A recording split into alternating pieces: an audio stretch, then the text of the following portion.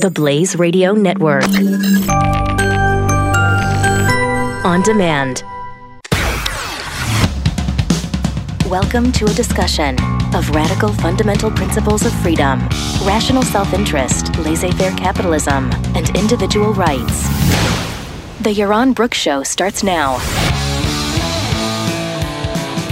Happy Labor Day weekend, everybody. I hope you're having a great weekend, and I've got some exciting plans for the weekend. Me, I'm off to Europe tomorrow. I'm off for a speaking tour of Europe. Going to be in a bunch of different countries. Some you might have not even heard of. It should be interesting, and I'll actually be doing some of the shows from Europe. So, you'll hear on some of my experiences traveling over there.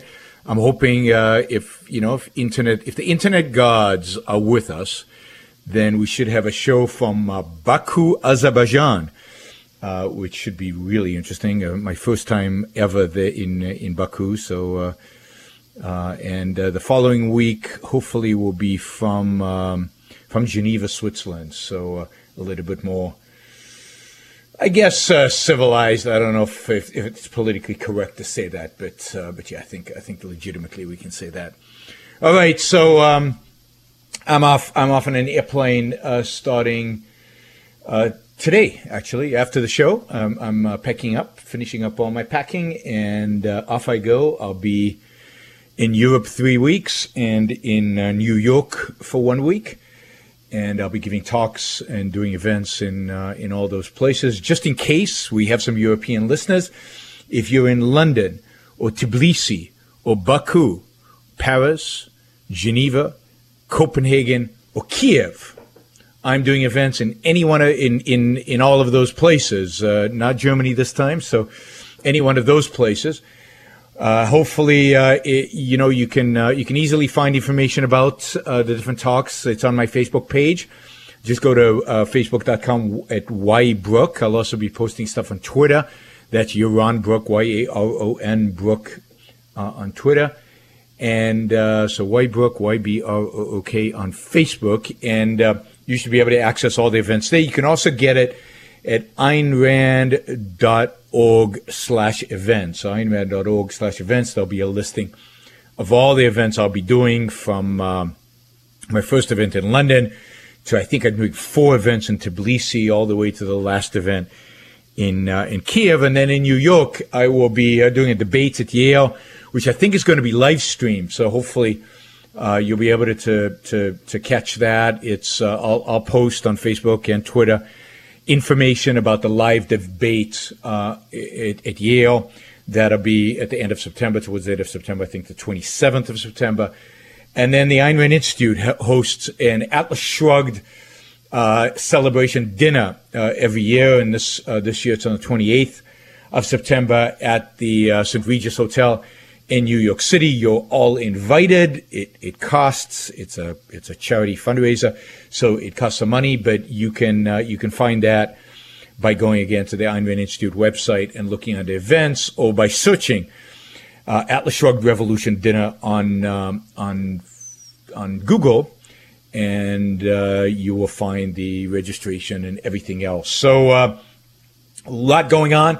In the next 4 weeks, I'm busy as hell, and all over the place, all over the world, and but I'll be broadcasting from there. So, broadcasting from, as I said, Baku, Geneva, and one from New York.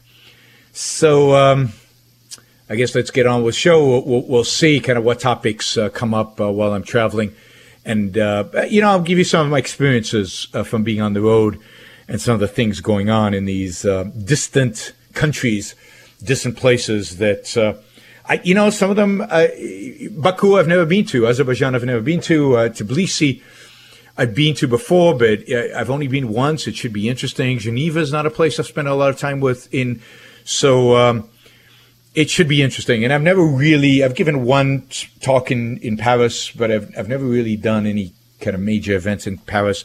So Paris should be interesting just in terms of that. And then we've got a major free speech event in Copenhagen with Flemming Rose that I'm doing. Flemming Rose is the guy who published the Danish cartoons in 2005 sparked all those riots all over the world.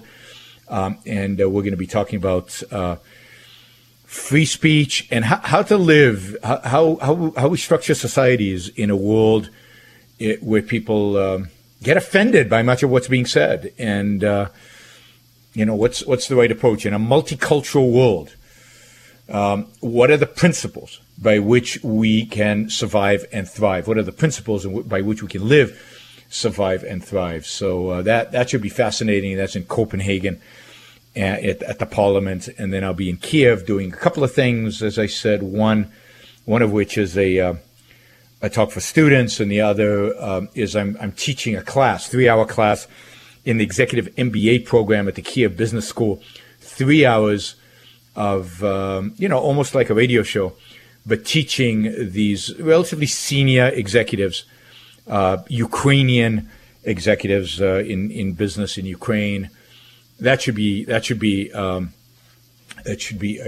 lot of fun. So I'm looking forward to a great trip, and hopefully I'll fill you in as the trip goes along. All right.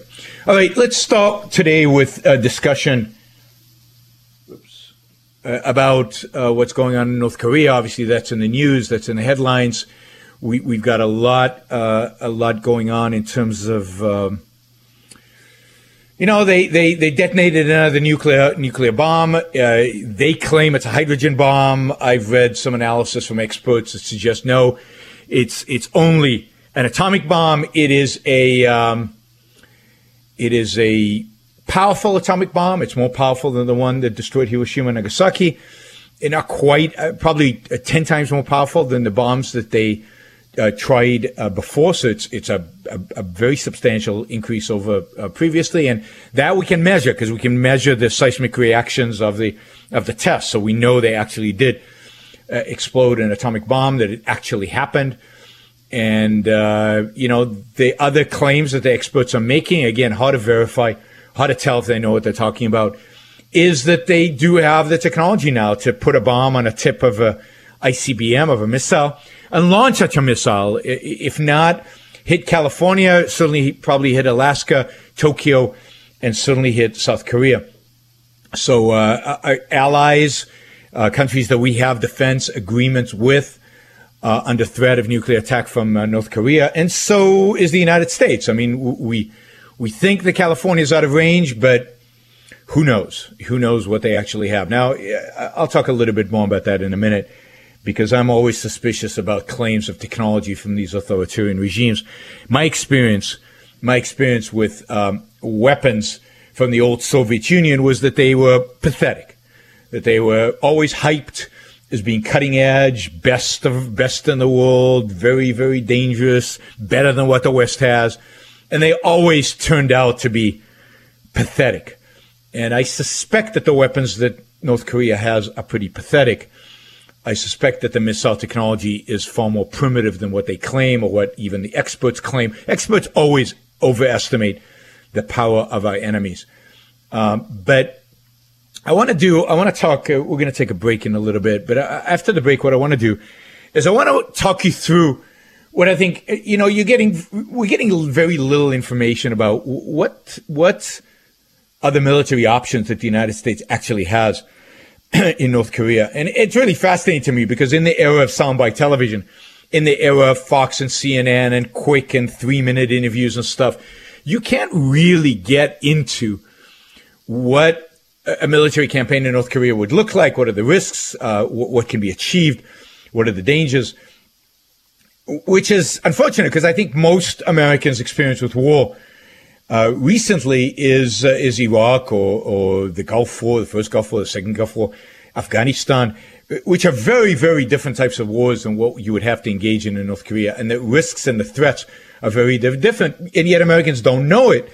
And yet they're continuously being surveyed. Should we go to war with North Korea? But they have no clue. They're ignorant. And I suspect, without knowing all of you, that most of you are ignorant about the situation in North Korea, unless you've read some in-depth articles, unless you've invested some time in actually examining and evaluating what's going on. It's very hard to tell what's going on in North Korea. So what I want to do, we're going to take a quick break right now. What I want to do when we get back to the break is break it down for you a little bit, right? I'm not going to go into a million details, and I'm not an expert, on this. I've read my fair share of in-depth articles. I know a little bit about military operations, but I certainly am no expert on North Korea and don't have any specialized intelligence information about North Korea. But there's some obvious things that are not being mentioned, that I'm not seeing, that need to be addressed, that need to be talked about, and we will do that after this break. You're listening to the Yaron Brook Show on the Blaze Radio Network, and we'll be back soon. Best-selling author, prolific media contributor, PhD in finance. This is the Yaron Brook Show. The Blaze Radio Network.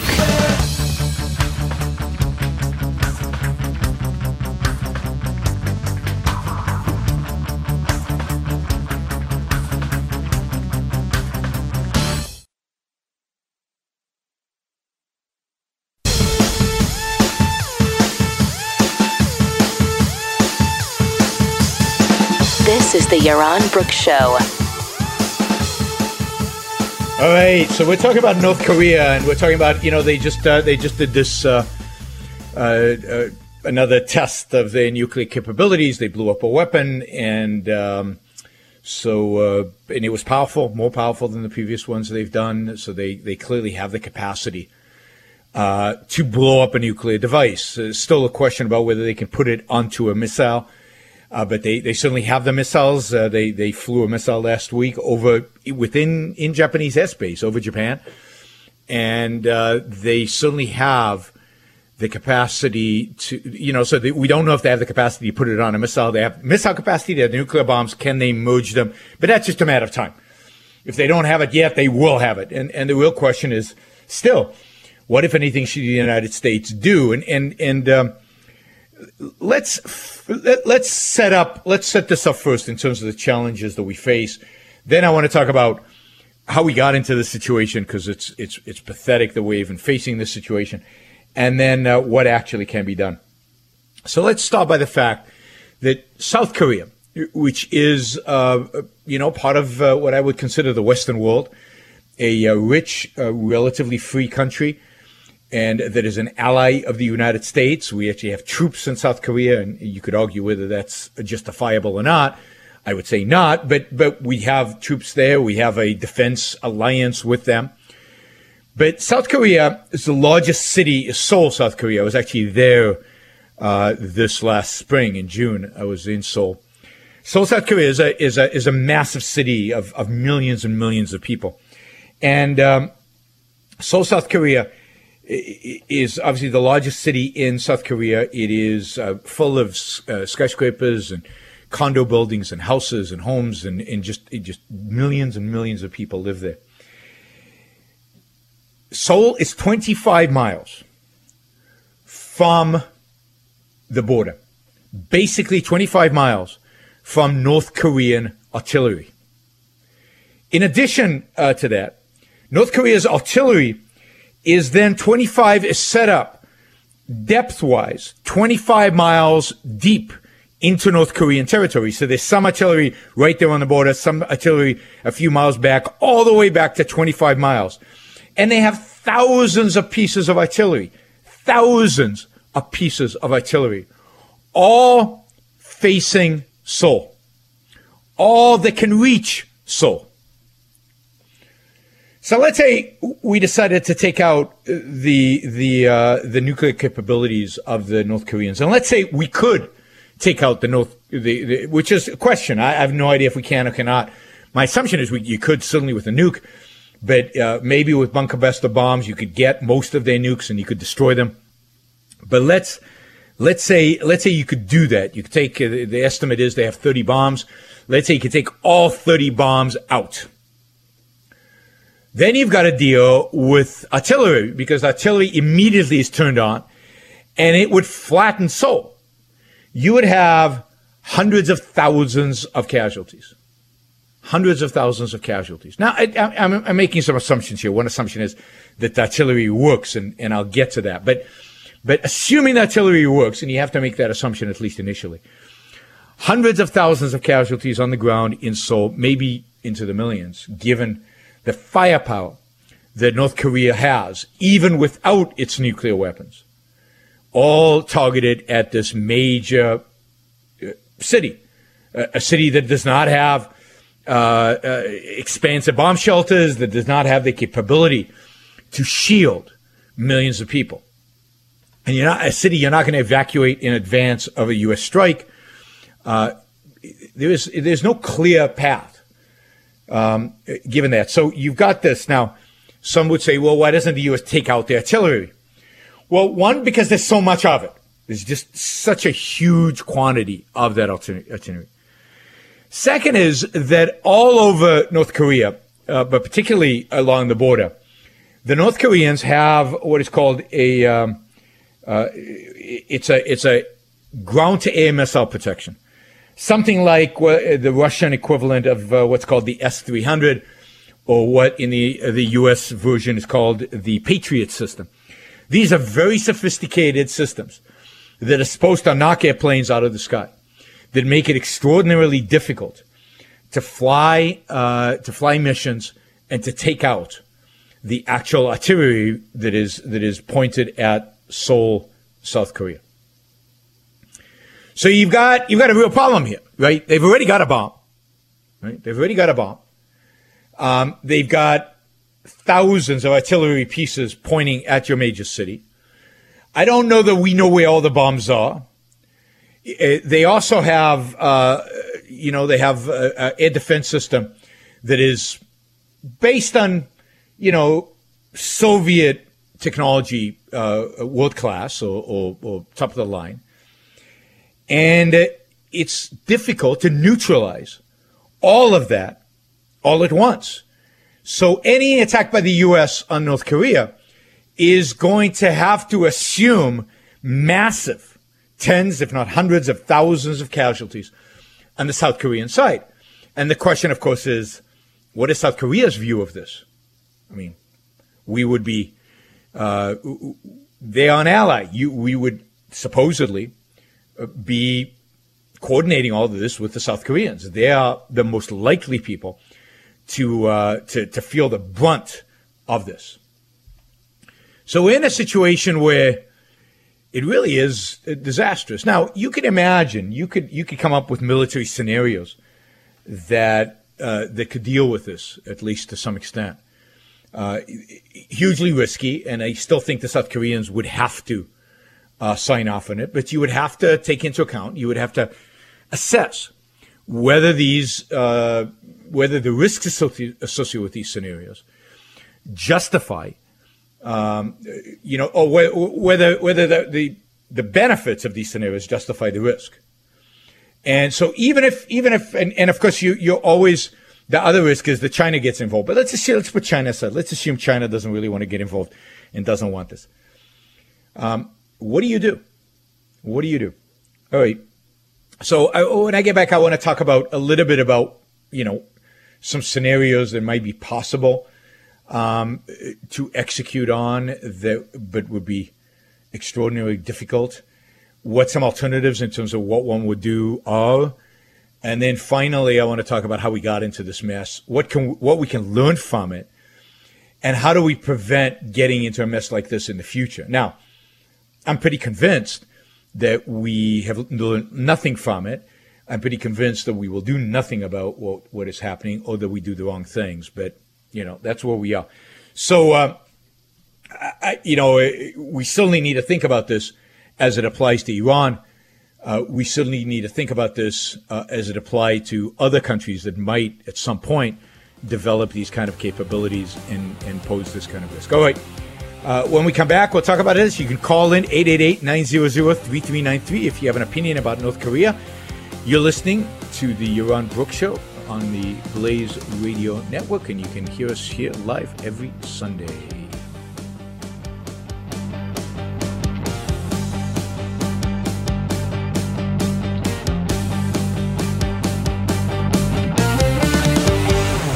Yaron Brook on the Blaze Radio Network.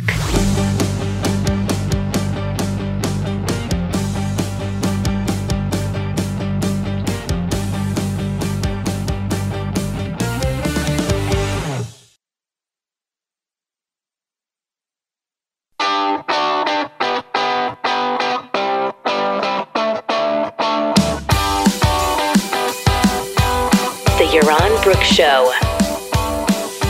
All right, so we're talking about North Korea, and we're talking about their nuclear capabilities. We're talking about what they could do to South Korea, whether they can hit the United States or not. I think at this point is mostly speculation. They could probably hit Japan, although how accurate their missiles are and the actual ability to hit Japan is, again, questionable.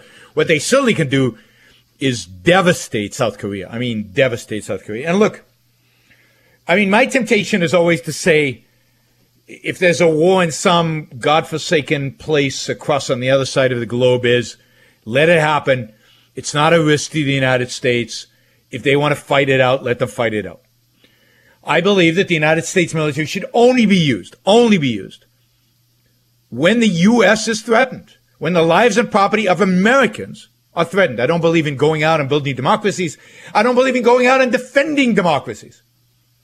I don't think we should be in NATO. I don't think we should be defending Eastern Europe right now or Western Europe. And I ultimately do not think we should be in South Korea or Japan. I think those countries are rich enough to be able to afford their own militaries. This is the one thing Donald Trump said on the campaign trail that I actually agreed with. They're rich enough to defend themselves. They're rich enough to build themselves navies and armies and capabilities to defend themselves. Americans shouldn't die so that Japan can stay free. Sorry. But we have treaties. We have defense agreements. We have committed certain things. Whether I agree with them or not, they are in existence today. We cannot ignore the fact that we have a defense agreement with Japan and South Korea.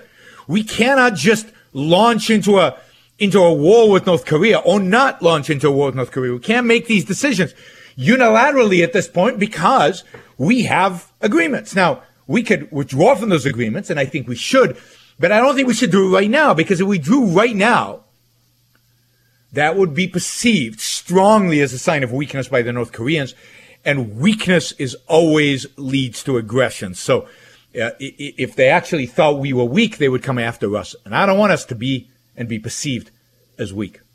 So I think we need to resolve in one way the North Korean situation, and then tell the South Koreans and the Japanese that they, over the next, let's say, 5 years, 10 years, we undo the treaty and that they have to build up their own militaries to defend themselves. Again, rich countries, they have enough population. If you compare South Korea to North Korea, South Korea has a much larger population and much, much, much richer. Much richer. Do you know, just as an aside, that at the end of the Korean War, South Korea was poorer than North Korea. South Korea was poorer than North Korea. So they were as poor as an African country is today. And today, they are, a million times, not a million times, but, thousands of times richer than the North Koreans. It really is unbelievable, the difference. And if you want an illustration of the differences between capitalism, even tried on a minute scale like it was in South Korea, and communism, then you've got it right there in the peninsula. It's truly unbelievable why not everybody sees it and sees how obvious it is. All right, so let's dream up some scenarios for an actual military action just for fun. So remember, my primary concern is that the defense is what I see as the main role of the United States, which is to protect the individual rights of Americans. Now, because we have these defense treaties, you have to protect South Koreans as well. That's in the treaty. So as long as we have it, we have to do it. So how would you avoid massive civilian casualties in South Korea? So I would do it this way. And again, I'm not proposing this because I think at the end of the day, it's too soon for military action given where we are today. I would do this. You would have to have a very sophisticated joint attack, and you would have to do this stealthily, which is hard. You would have to build up the forces over time, which is hard because the North Koreans monitor everything we do. But you would have to engage in a massive first strike that was so devastating that the North Koreans couldn't respond. And then you would rely on the fact that the North Koreans' weapons and technology and infrastructure probably would collapse. It probably would not be able to sustain the kind of damage that everybody predicts because it's just built in North Korea or in the Soviet Union, or in Russia or whatever. It's just not very good. So you would have to launch, I think, a three-prong attack. One, you would have to take out the North Korean leadership, all of them, starting from the top down. Now, notice that America does not do that anymore. There's actually, I think, a bill that was passed in the 70s that prohibits the United States from targeting the leaders of other countries. So I don't know if that's even legal. Maybe we'd have to change the law. But target the entire leadership structure from the dictator on down to the generals, to his cousins and nephews and uncles and their families. You'd have to wipe them out.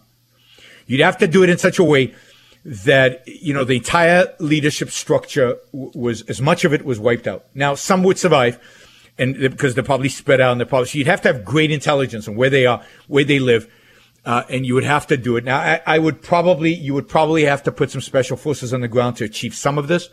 You would have to probably work with special forces from South Korea to do this, who know the language and who can blend into the population there. It would not be easy, but it is doable. Special forces and an airstrike combined to basically just crush the entire leadership. At the same time, you would have to launch a devastating attack on whatever nuclear facilities you thought that these people had, but it would have to be timed perfectly so that you killed the leadership just a little before you launched this attack, so they could not order a counterstrike. And at the same time, now luckily these are different types of bombers, these are different types of planes that would be engaged. You would have to launch a massive attack on the artillery along the South Korean border, and this would have to be mainly from the air, but also you would have to then invade with ground troops, and I assume that the primary ground troops would have to be South Korean. There's some American troops there, but just not enough. Now, all of this would have to be negotiated, in my view, in advance, or somehow you would have to cut a deal with the Chinese not to intervene. Now, the way to cut a deal with the Chinese not to intervene, this is how I would do it.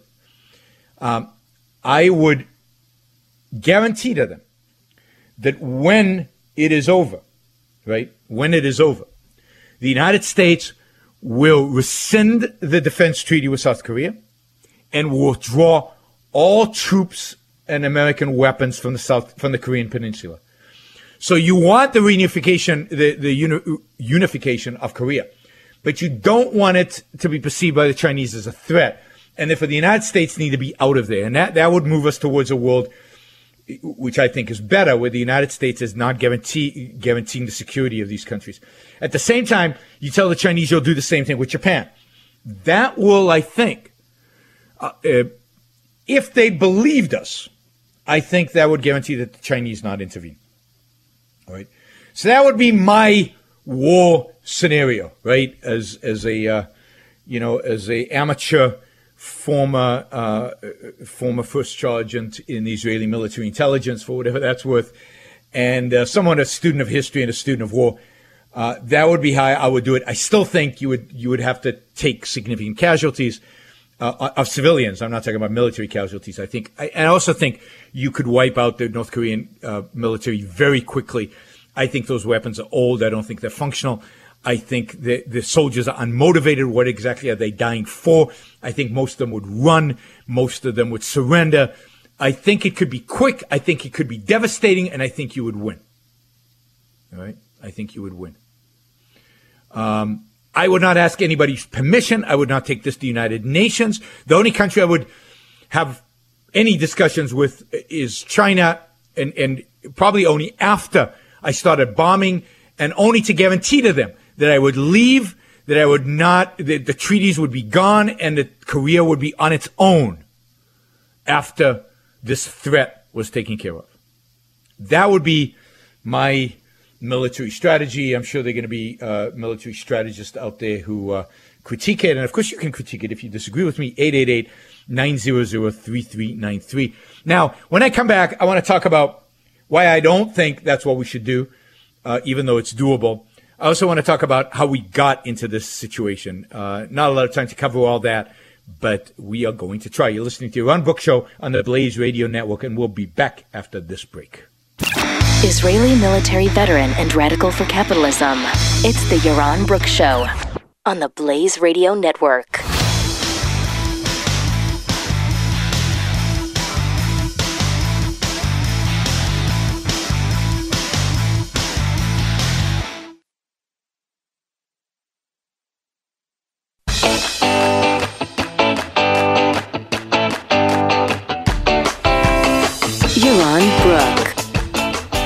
All right, you're listening to Yaron Brook Show, the only place where you actually get facts and analysis and not just superficial, quick, sound-bitey political commentary.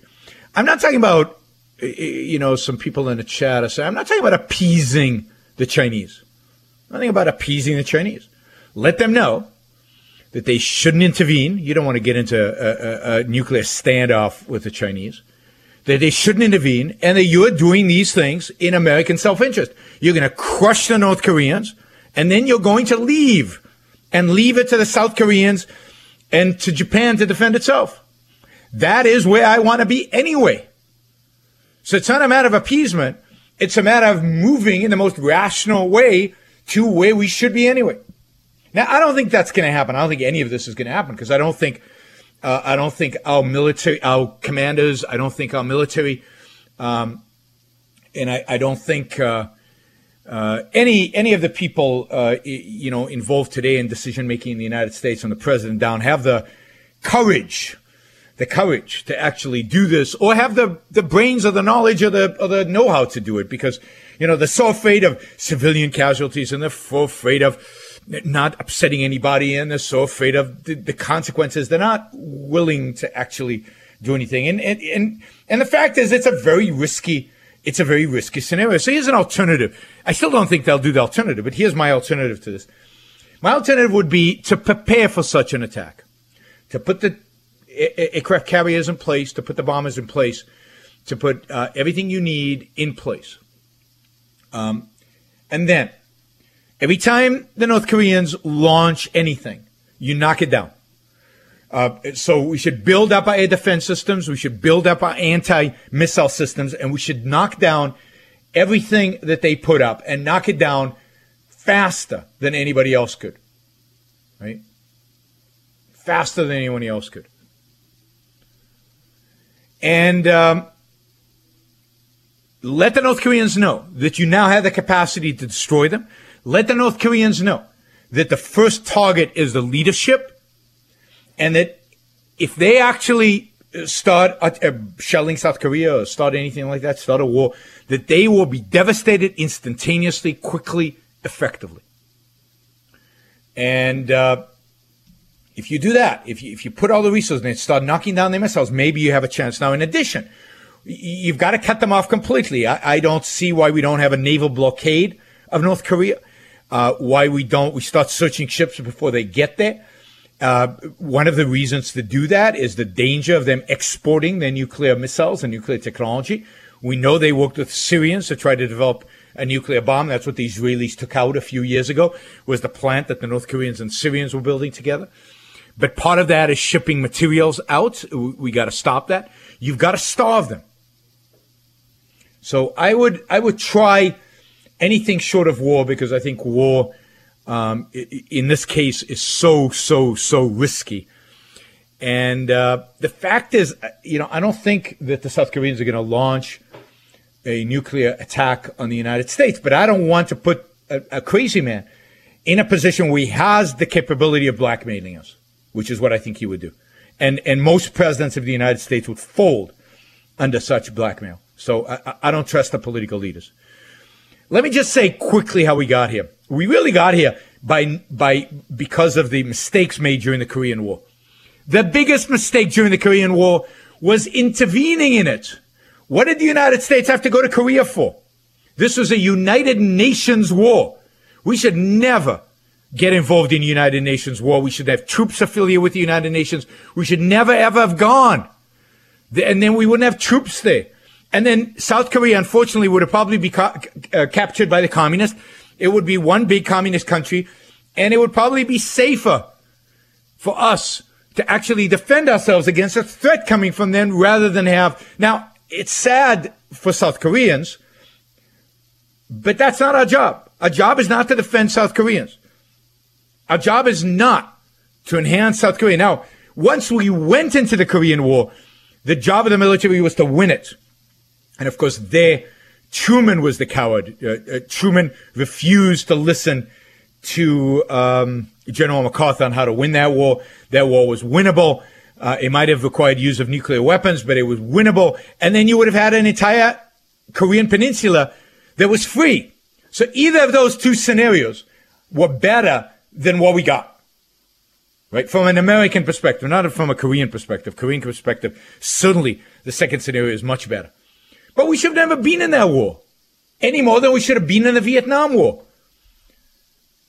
You know, it's sad if communism would have taken over all Korea, but we would have survived, just like America has survived the fact that at the end of the day, all of Vietnam was taken over by communists. You know, not pleasant, not nice, but survivable. And then, of course, we've appeased the North Koreans over and over and over again before they had nukes and allowed them to develop them. And that is the great tragedy from Clinton to Obama. They failed. All right, you're listening to Yaron Brook Show. We'll be back after this news break. You're listening to the Yaron Brook Show on the Blaze Radio Network.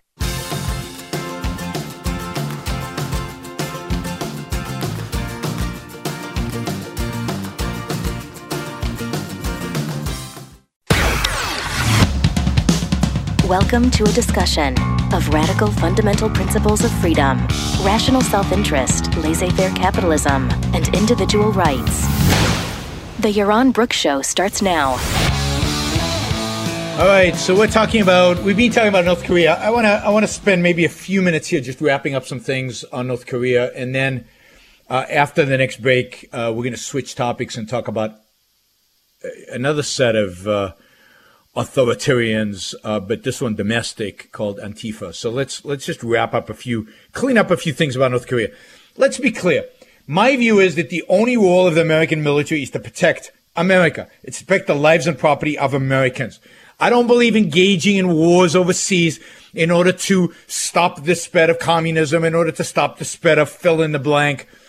If somebody's a threat to the United States, a real threat, then crush them, destroy them.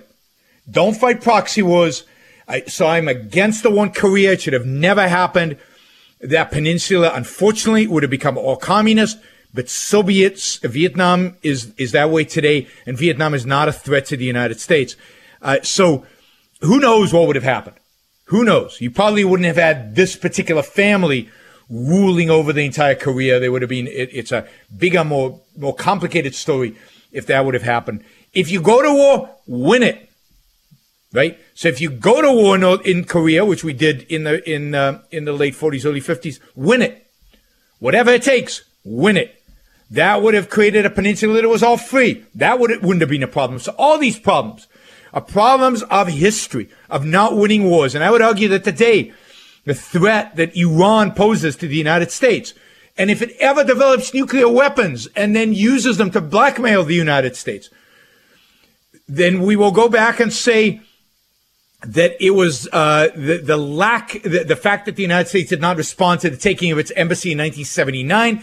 It was the fact that the United States let the Iranian off the hook post 9/11. It's the fact that the United States has not dealt with Iran over and over and over again when it needed dealing with, that will lead to the negative outcome maybe decades from now. Who knows? Hopefully not. Hopefully there'll be an internal revolution in Iran and everything will be settled. But there is a certain likelihood that that doesn't happen, that really, really bad stuff comes out of Iran because of our weakness over all these decades of not dealing with a real viable threat and are winning wars when we engage with them. We've been at war with Iran since 1979. The taking of an embassy is a war. All right. In North Korea, somebody asked, how would you deal with the Russians? I don't deal with the Russians. The Russians not going to intervene. Russia's too weak. People think of Russia as strong. Russia is weak and poor. Russia does not have the military capability to intervene, and it is busy in Ukraine. It has an Islamist threat. Russia has its hands full. I mean, Putin plays I wouldn't want to play poker with the guy because he has a very weak hand, and yet everybody in the world is terrified of him in spite of his very weak hand.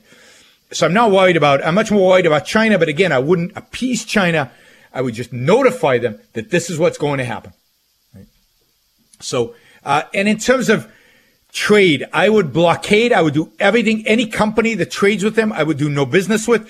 That would hurt the Chinese, but I would not stop all trade with China because of what's going on with North Korea. I would target it to specific organizations, specific entities. And I'm going to have to do a show about trade with China and how to deal with trade with China, because there's a lot of issues with trade with China. On the one hand, it is a great win-win. On the other hand, there are things that you have to address when you're dealing with the Chinese. And the one is North Korea, and second is the infringement of property rights, of intellectual property rights. So you have to have a policy. You have to have a strategy of dealing with the Chinese with regard to property rights, intellectual property rights, and with regard to North Korea, which would limit how much trade you did with them. All right.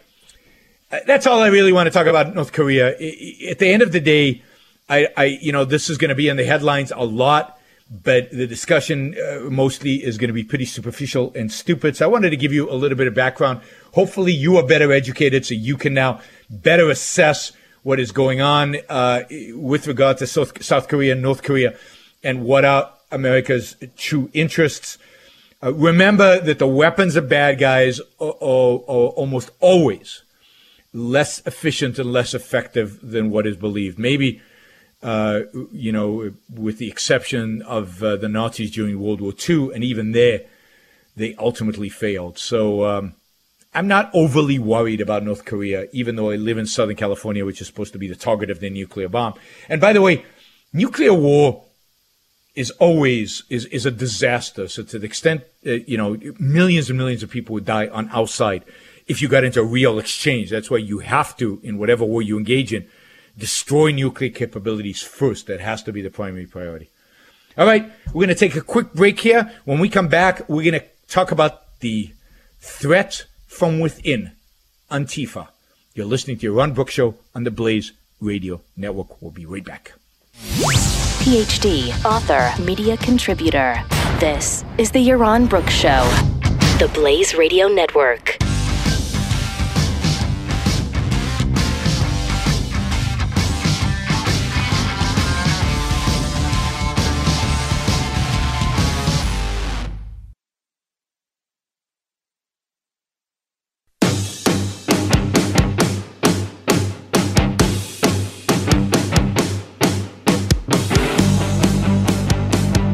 You're listening to the Yaron Brook Show. All right, so I think that's enough on North Korea. I want to talk about ANTIFA. ANTIFA is a so-called anti-fascist movement that has grown significantly. It's been around for quite a long time. It actually has hooks back into the 1920s and 30s in Europe. It was part of kind of the punk rock scene during the 1980s. There was then part of the anti-globalization riots and during the early 2000s. And if you remember when they rioted in Seattle and damage they caused there.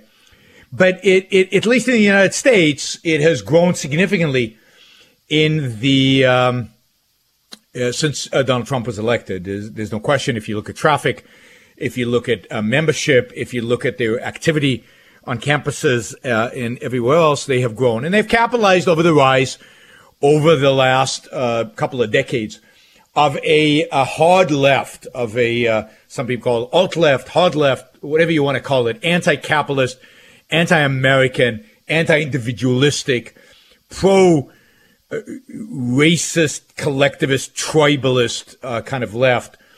And a very, very, very much anti-free speech left. And have capitalized on that. And the next step, of course, for anti-free speech left is to promote violence in the name of silencing what they call offensive speech. So you saw articles in the New York Times and elsewhere, op-eds, not articles, editorials by university professors claiming that speech is violence. I think about it. You could make that claim, right? Speech offends. That offense causes you to have, to cause you to be depressed, and that has physical consequences, and therefore speech is violence, and speech must be suppressed, just like violence is suppressed. Now, which speech, who gets to determine what's offensive, what is hate? Well, of course, the powers to be, the authorities, get to decide all of that for us. But in the meantime, since the authorities are not doing that, since the authorities are not doing that, since the universities are not doing that, all these people are allowed to speak on campuses and voice their opinions, and universities are not doing much about it, and the government is not doing anything about it, and the police are not silencing all these people who are speaking. Even neo-Nazis are speaking and demonstrating and have websites and all this stuff. Then somebody has to do something about this. This is all wrong. This is unjust. This is immoral. This is evil incarnate.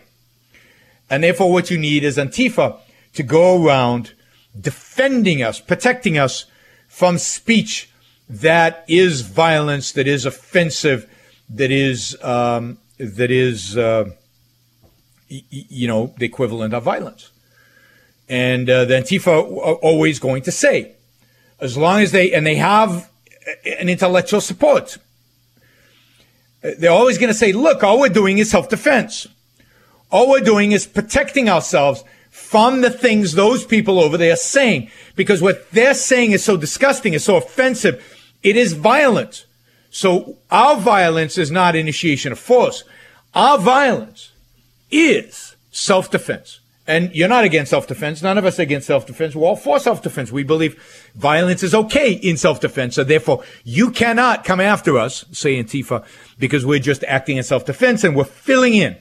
We're filling in for the deficiencies of the police, for the deficiencies of the legal system, for the deficiencies of our universities, for the fact that we're way too tolerant of violence from the so-called right. We're way too tolerant of violence from the so-called right. And speech is violence. Therefore, when they speak, we should not be tolerant of it. We should shut them down. We should silence them. So Antifa views itself as very much as a vigilante group. People out there have committed crimes. Those crimes are speech crimes.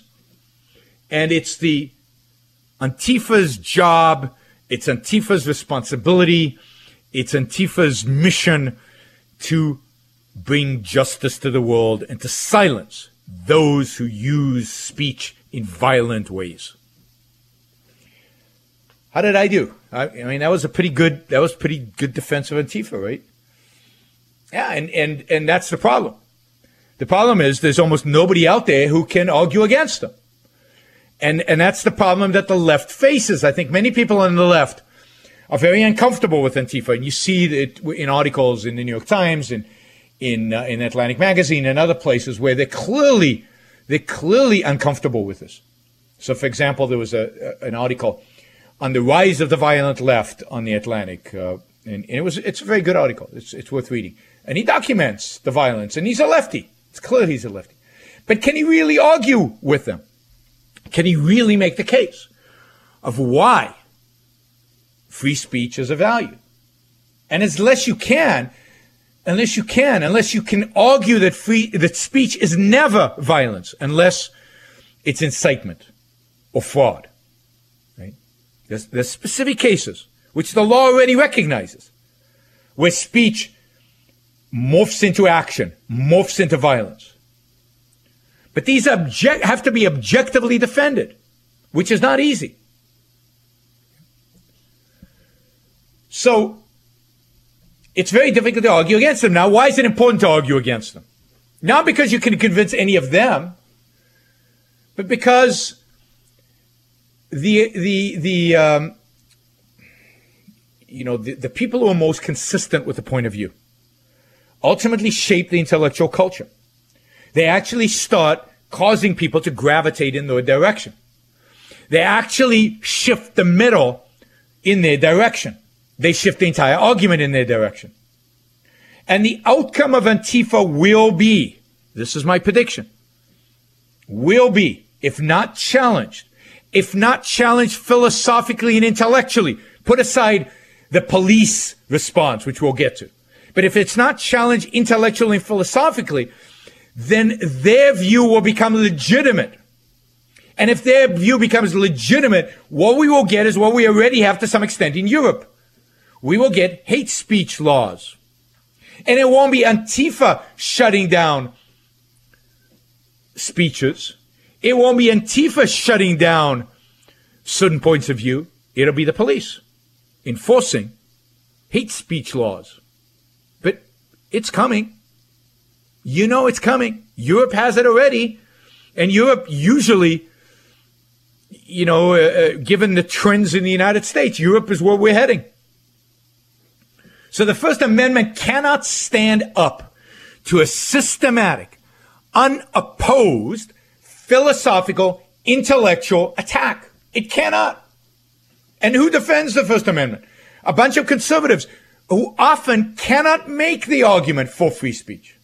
Cannot make the argument, philosophical, intellectual argument, for why free speech is an absolute, for why speech is never, ever, ever violence, except when it's not speech, when it is violence. Opinion cannot be violence. Incitement, fraud, those are what constitute violence. It's when action is demanded, action is the consequence. So the speech becomes action. But that is the kind of intellectual philosophical defense that needs to be taken. That's, for example, what at the Ayn Rand Institute we are doing in engaging in a philosophical, intellectual defense of free speech, because without it, free speech will fall and Antifa will win. And that is the goal. The goal is to move, what we call in sports, what they call, to move the goalposts, to move the discussion, to move the agenda. And they're winning with that because, because they've got the media on their side, and because the so-called right has almost no arguments against them. So the discussion today is boiling down to Antifa versus the neo-Nazis. That's not a discussion. That's ridiculous. Where is the intellectual right arguing against Antifa? Arguing against their points that they are making about speech. That's the essence. And that's why, I'm supportive of anybody today fighting for free speech, even if I disagree with them on a lot of other things. Free speech is the issue of our time. Free speech is the issue we must protect, we must defend, we must fight for right now, because it's under attack both from right and from left. And I've talked about this a lot, about how Donald Trump is an attack on free speech. But the right has always been weak on free speech. The real attack is coming now from the left, which traditionally has been pro-free speech. And now it just flipped. So now who's for free speech, really? Almost nobody. Almost nobody. Just to give you an example of the right being anti-free speech. So one of the issues that has happened over the last few weeks is that some tech companies have banned neo-Nazis from being on their servers, or Google, of course, kicked out that kid who wrote the Google memo. YouTube will not sell ads on some content and actually will ban certain people. So is Patreon, so have others. And what is the right's response to that? It was not an intellectual philosophical argument about the virtue of free speech and an open discussion in society.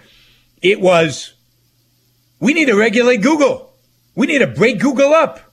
Indeed, the left and the right have united on one agenda item, which is, let's attack Google. Let's go after Google. Let's break them up. Let's regulate them. Let's view them as a utility. Let's force them to accept all opinions. YouTube and everybody else. So, this is a very, very scary place we find ourselves in because of, I think, the impotence of people on the right to defend free speech properly. I think they are defenders of free speech. David Rubin and a lot of the people that he has on his show. I strongly recommend the Rubin Report on YouTube. Look up Dave Rubin on YouTube. Rubin Report on YouTube. Actually, a couple of weeks ago, he interviewed me, but the people he interviews are part of the people trying to articulate an intellectual philosophical defense of free speech, which is so crucial today. All right, if you want in on the conversation about Antifa, if you have any theories about Antifa, if you know what needs to be done about Antifa, or if you want to talk about free speech generally, 888-900-3393, 888-900-3393. I'd love to hear from you.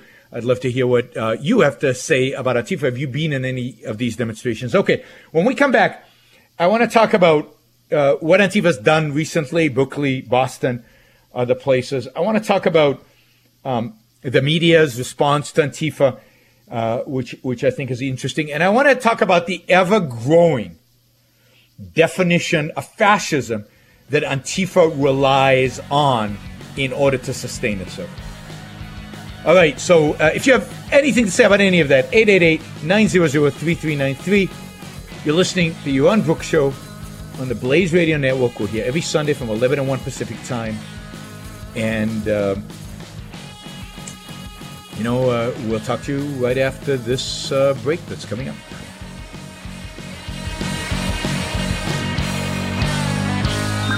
You won't hear traditional political views here.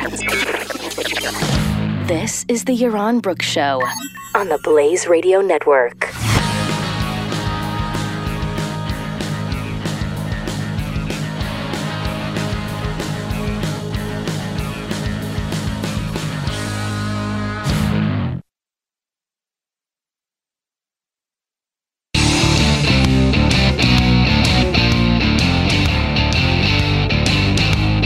The Yaron Brooks Show. All right, so maybe the most important topic of our generation, of our time, will be free speech.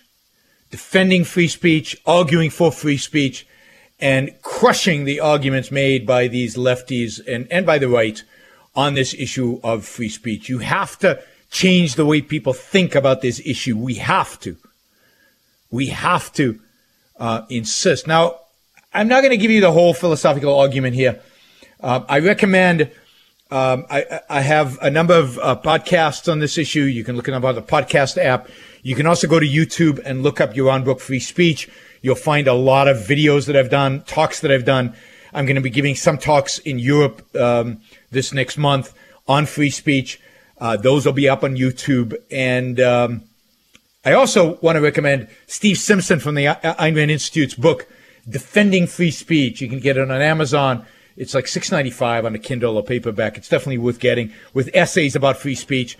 And there's a lot more to come. Look up on the Ayn Rand Institute website. We have a lot of information about free speech. But the essential argument is this, in my view. And this is why it's hard, because some of the preconditions for this argument don't exist in our culture. Our culture, we have to understand that human survival, human flourishing depends on the free exercise of the human mind. Reason is man's basic means of survival. It is by means by which we survive and thrive and flourish on this earth. It's by use of our mind. It's by use of our reason. It's our thinking capabilities. Right? I hope that's obvious. It isn't. I know it isn't. To most people, it isn't. To 90% of people, maybe it isn't. Now, what is the product of thinking? The product of thinking is some kind of action. And one of those actions, one of the most important actions, is speaking, writing, conveying the content of your thought. It's letting the world know. And if thinking is so important, we must protect it. And then we must protect the products of that thought. The products of the thought must be protected, because otherwise people won't do the thinking. They won't do the thinking if you can't write. It's not a surprise that there are more scientists once science is freed up from religious authoritarianism than there was during the period where the Catholic Church controlled everything. And if you were a scientist and discovered something new, there was the threat of being burnt at the stake. So when you free the human mind up, more thinking gets done, more truth gets discovered, and the world is a better place for individuals, for human beings. So you have to respect thinking, and you have to respect the product of thinking. And, one product, the most important product of thinking, is speech. It's the ability to convey that thinking to other people, to teach, to educate. And some of the thinking is really, really bad. Some of it's really, really stupid. We've heard a lot of really, really stupid things in the last few weeks. But who gets to decide what is the good speech and what is the bad speech? The government? People with guns? We know how that ends. You have to allow for the junk, for the garbage, for the offensive, for the stupid, in order to get to the truth. In order to get to the truth. And some of us will never know what is true, what is not, when somebody says it today, because it's not our field, it's not our profession. Oh, we're just ignorant. We just don't know. So who gets to judge? Well, in the end of the day, the market does. We do. But we don't have the ability to shut people up. We shouldn't have the ability to shut people up. If I don't like what you're saying, if I think it's untrue, I think it's false, I shouldn't have the ability to silence you. And if we do, then the future is over. Then we slowly decline into authoritarianism, into the rule by those who get to decide what is true and what is not, what is allowed and what is not, what can be spoken and what cannot, what can be thought and what cannot. But that's the world Antifa wants to take us in. And it is, they're out there protecting what they view as, right? Protecting us from fascists. But this is the problem Antifa faces. Well, it doesn't really, it's not a real problem. The problem Antifa has is that there are not that many neo-Nazis. And there are not that many white supremacists. There are not that many fascists, explicit fascists in America today. Not real fascists, fascists who believe in authoritarian government and the silencing of speech and a police state and control over the entire economy.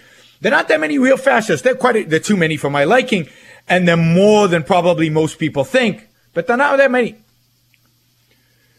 But Antifa doesn't view those people as fascists. Antifa is not interested in a dictionary definition of fascism. Antifa is not interested in an historical definition of fascism. Antifa is not interested in knowledge. They're interested in emotion. And to them, a fascist is anybody they disagree with. Anybody that is outside of the leftist norm. Anybody outside of what they've been taught is acceptable. Anything outside of convention. Leftist academic convention. Right? So, there was a good article. I don't agree with all of it, but there were pieces of it. Holman Jenkins wrote a good article about this about a week ago, a week and a half ago. The article is called The Great Nazi Scare of 2017. The Great Nazi Scare of 2017. Now, I don't agree with some of what he writes, but a lot of what he writes is interesting. He's one of my favorite authors generally. He writes for the Wall Street Journal 2-3 times a week. And he writes, since there's a shortage, then you become, if you oppose raising the minimum wage to $15 an hour, you're a fascist.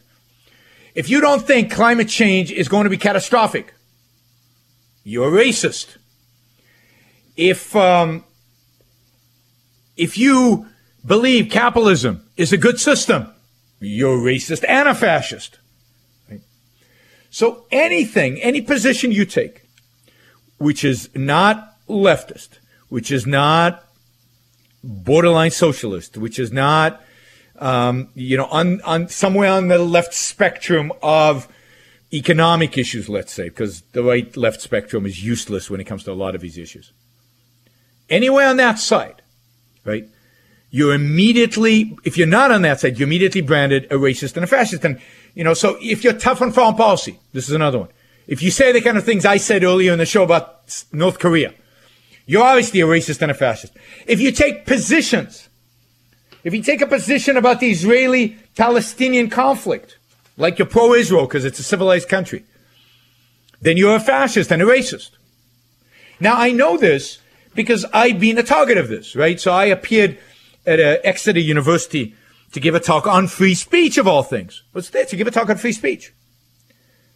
And because I've written about, that Israel's a good country, because I've written pro-American stuff and pro-individual rights stuff, and because I'm pro-capitalist, I was immediately branded a racist and a fascist. And my event, they try to shut it down. And indeed, for weeks afterwards on Twitter, they constantly attacked everything that I say, as though he's just a racist and a fascist. Why? Because I hold views that are not part of this leftist, mainstream. And Antifa is there to protect the conventional leftist view. All right, when we come back, we'll kind of wrap up the show.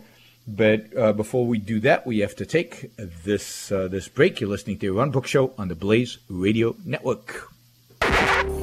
This is the Yaron Brook Show, the Blaze Radio Network.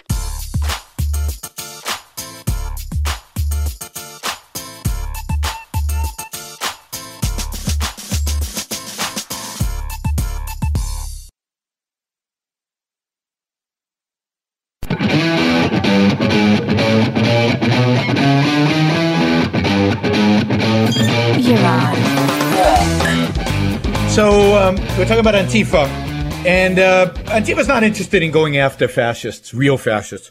Antifa's interested in going after anybody who disagrees with them. Antifa's interested in violence, and you could see that in Boston. I don't know if you saw pictures of the demonstration in Boston. Anybody who was, a Trump supporter or anybody who argued with them got beaten up. And when they ran out of people to beat up, they started throwing rocks and bottles full of urine at the police. So Antifa's not interested in real fascists. That is not what they're about. They're interested in violence. They're interested in destruction. And their target at the end of the day is the police. That's what they really hate.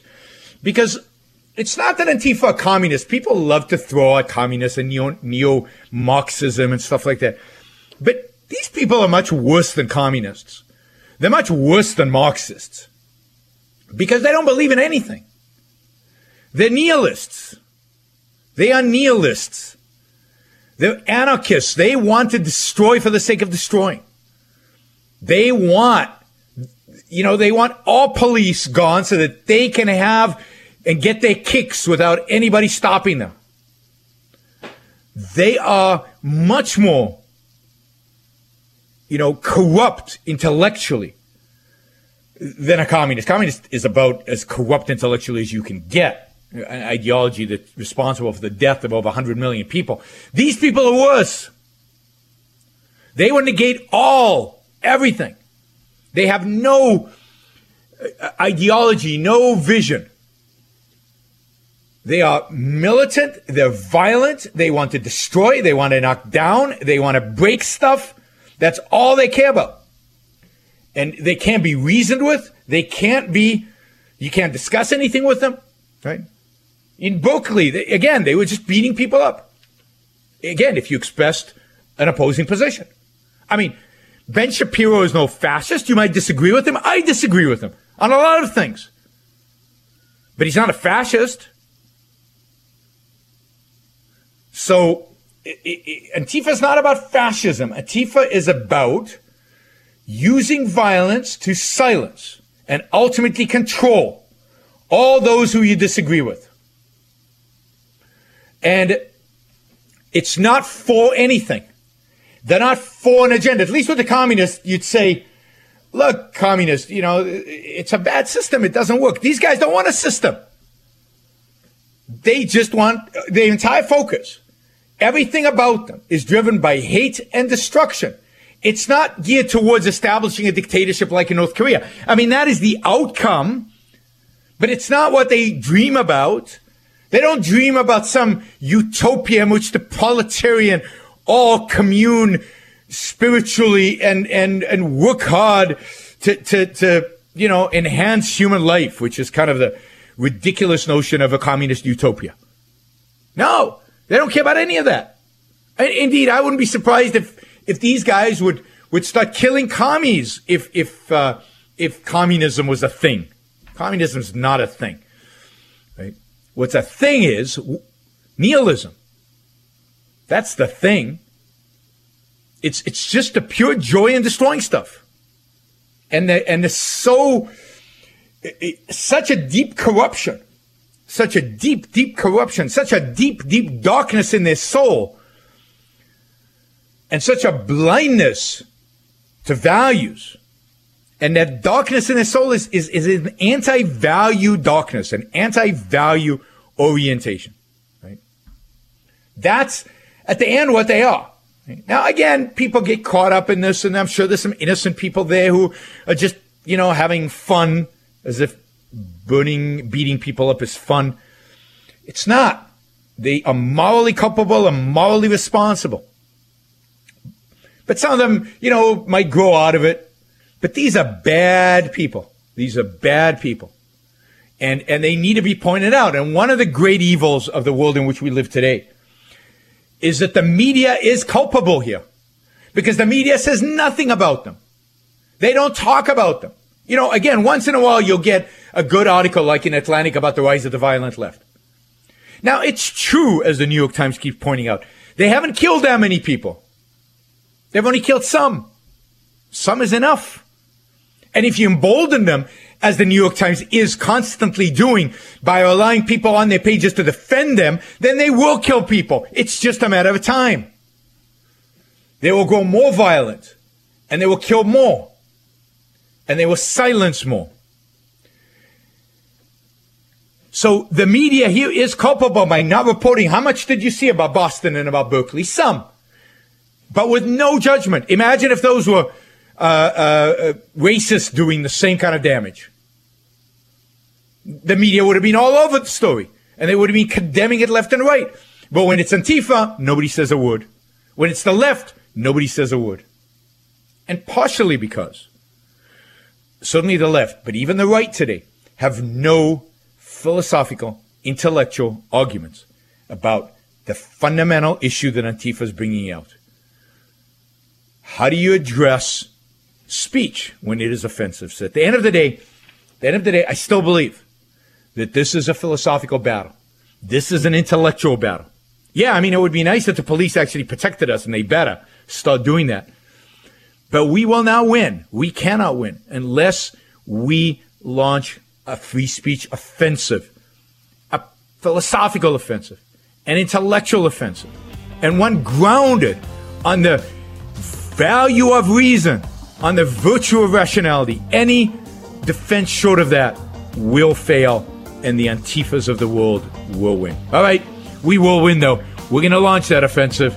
You're listening to Yaron Brook Show. We're here on the Blaze Radio Network every Sunday from 11 to 1, 11 to 1 Pacific time. And thanks for listening.